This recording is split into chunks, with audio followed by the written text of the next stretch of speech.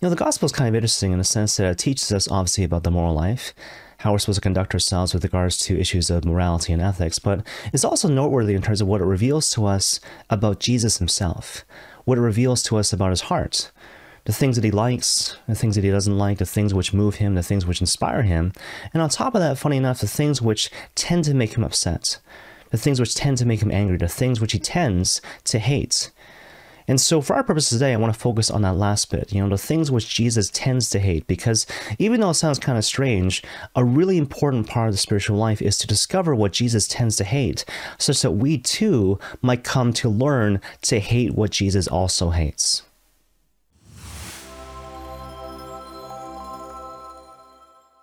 So when it comes to this topic of the things that Jesus tends to hate, the first thing that comes to mind, obviously, are the scribes and the Pharisees. And this is the classic example of, loving the sinner but hating the sin. So just to make it clear, the Lord loves the scribes and the Pharisees, make no mistake. The things he tends to hate, though, are the things that they do, the things that they say, the things that they teach.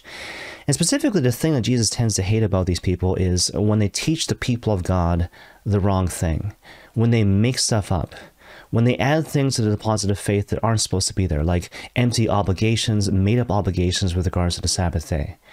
He also hates it when they take stuff away, when they overemphasize, for example, God's justice as opposed to his mercy, or when they overemphasize the practice of external ritual as opposed to deep interior conversion. Jesus absolutely hates this sort of thing.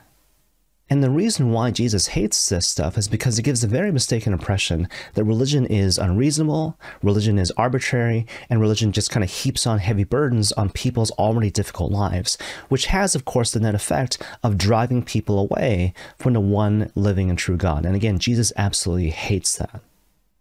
Now, obviously, an essential part of the Christian thing is the cross. Hopefully that goes without saying. So whether we're talking about sacrifice, penance, self-denial, these are essential aspects of Christian practice.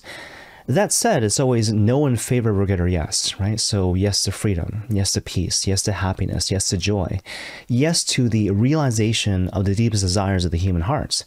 And the whole point is that if our witness of the faith, if our teaching of the faith, if our practice of the faith don't convey this essential reality, well then again, it has a net effect of driving people away from the one true faith and the one living and true God. And that's just not a good thing. But that brings us to the second thing which Jesus tends to hate, and that's essentially a lack of trust in God himself. A lack of trust in God himself. And that comes through in a whole variety of different passages in the gospel. And so, for example, think about the Gospel of Mark chapter 9, the story of the boy who suffers from epilepsy. So you probably know how that story goes, right? This father goes up to Jesus and he kind of pleads on behalf of his boy who suffers from all the classic symptoms of epilepsy. He falls to the ground, he convulses, he foams at the mouth. So the boy has epilepsy. And the father, he goes to Jesus and obviously asks Jesus, begs Jesus for his help. But then he says this really provocative line. So basically what he says is, if you are able to do anything, have pity on us and help us. And of course, as you might expect, Jesus is upset by this man's lack of faith. He's upset by this man's lack of trust. And so as a result, he scoffs at this man's line. He repeats this line with a certain disdain, if you were able, before basically challenging this man to up his faith game. In response to which the man gives that really famous line, right? I believe, but help my unbelief. I believe, but help my unbelief. In the aftermath of which, of course, Jesus heals the boy suffering from epilepsy. You find a similar thing going on in the Gospel of Mark chapter 8, right? So in the context of this story, the scribes and the Pharisees, they go up to Jesus and they ask him to provide for them a sign to verify that he's from the Lord, right? And the Gospel is kind of interesting in this regard, because if you think it through, the way it could have gone in terms of the telling of the story, it could have been told in terms of, these guys come up to Jesus, they ask him for a sign, he simply says no, the Gospel of the Lord, right? But the Gospel doesn't say that. So instead what the gospel says is that, again, the scribes and the Pharisees, they go up to Jesus, they ask him for a sign, but then the gospel goes on to describe Jesus' physical response before he gives his verbal response. So what it says is that Jesus sighs. He lets out this great sigh of disappointment and massive frustration. And the reason why Jesus is so disappointed, the reason why he's so frustrated, is because he's not dealing in this case with the generic people of God. He's dealing with the scribes and the Pharisees, so-called experts in the law, the leaders of the people. These are the people who should know better. These are the people who should have faith, who should trust him, but they don't. Even these people don't trust him, as a result of which, again, he gives this massive sigh of disappointment and frustration. But that, of course, brings us to the third example in this regard. And this is taken from the Gospel of Luke chapter 4. It's the classic story of the temptation of Jesus in the desert. And so you probably know the story by heart. Here is Jesus who's being tempted in a desert where he has been fasting and praying for 40 days in anticipation of his public ministry, right? And the devil issues to him 3 different temptations. And without going into a whole lot of detail in terms of what the particular nature of those temptations actually are, suffice to say that the basic structure is essentially the same.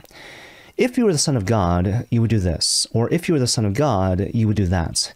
In other words, if you really cared, if you really loved the people of God, if you're actually real, if you're actually, from the Lord, right, then you would act in the way that I expect you to act. You would act in the way that I'm demanding you now to act. In other words, I don't trust you. In other words, we don't trust you. And once you frame it like that, is it any wonder that the Lord is completely upset by the temptations and ultimately casts Satan away from him at the end of the story? Okay, now at this point, perhaps it might be kind of helpful to clarify exactly why Jesus is so upset when the people of God don't trust him. And I guess the thing I want to clarify right off the bat is that it's not some arbitrary pet peeve, right? And so it's not like Jesus has some personality defect, some personality flaw where all of a sudden, when someone doesn't trust him, he's triggered and he lashes out. It's not about that, right? The reason why Jesus is so upset when the people of God don't trust him is for very specific and technical reasons. The first reason goes back to the book of Genesis, specifically to the story of our first parents, Adam and Eve. So the question is this: what brought about the reality of original sin into this world? Original sin, of course, being the primordial sin from which all sin ultimately flows. Well, it's kind of interesting. When you look at the Catechism of the Catholic Church, what it says is that original sin entered into this world because of a deep lack of trust. Somewhere along the way, Adam and Eve, again, our first parents, stopped trusting in God. They stopped believing in his love. They stopped trusting in his providence. And that's the reason why we're in this pickle today, with the proliferation of sin and everything that implies. And the whole point is that Jesus obviously knows this. And so when people in the context of the Bible, or even people in the context of today, continue to make that same mistake, that same original and fundamental error of failing to trust in God, Jesus obviously knows they're making the same mistake as Adam and Eve back in the book of Genesis. And he can't help himself. That's the sort of thing which makes him absolutely frustrated because it keeps people locked in the pattern of sin.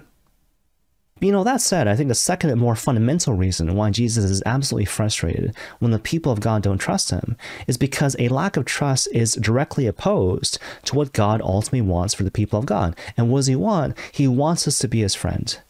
And the idea is that you can't really be friends with someone you don't actually trust. And so a lack of trust in a certain sense, depending on how you look at it, is fundamentally opposed to the whole fundamental principle of organized religion. And so religion, it means to bind back to, right? So the idea is that through the practice of religion, I bind myself back to the one living and true God, in a stance of holiness, in a stance of belonging, but more fundamentally speaking, in a stance of friendship. And so when I don't trust God, in a certain sense, I'm frustrating the original point, the whole purpose of organized religion. And again, that's the sort of thing which makes Jesus absolutely frustrated.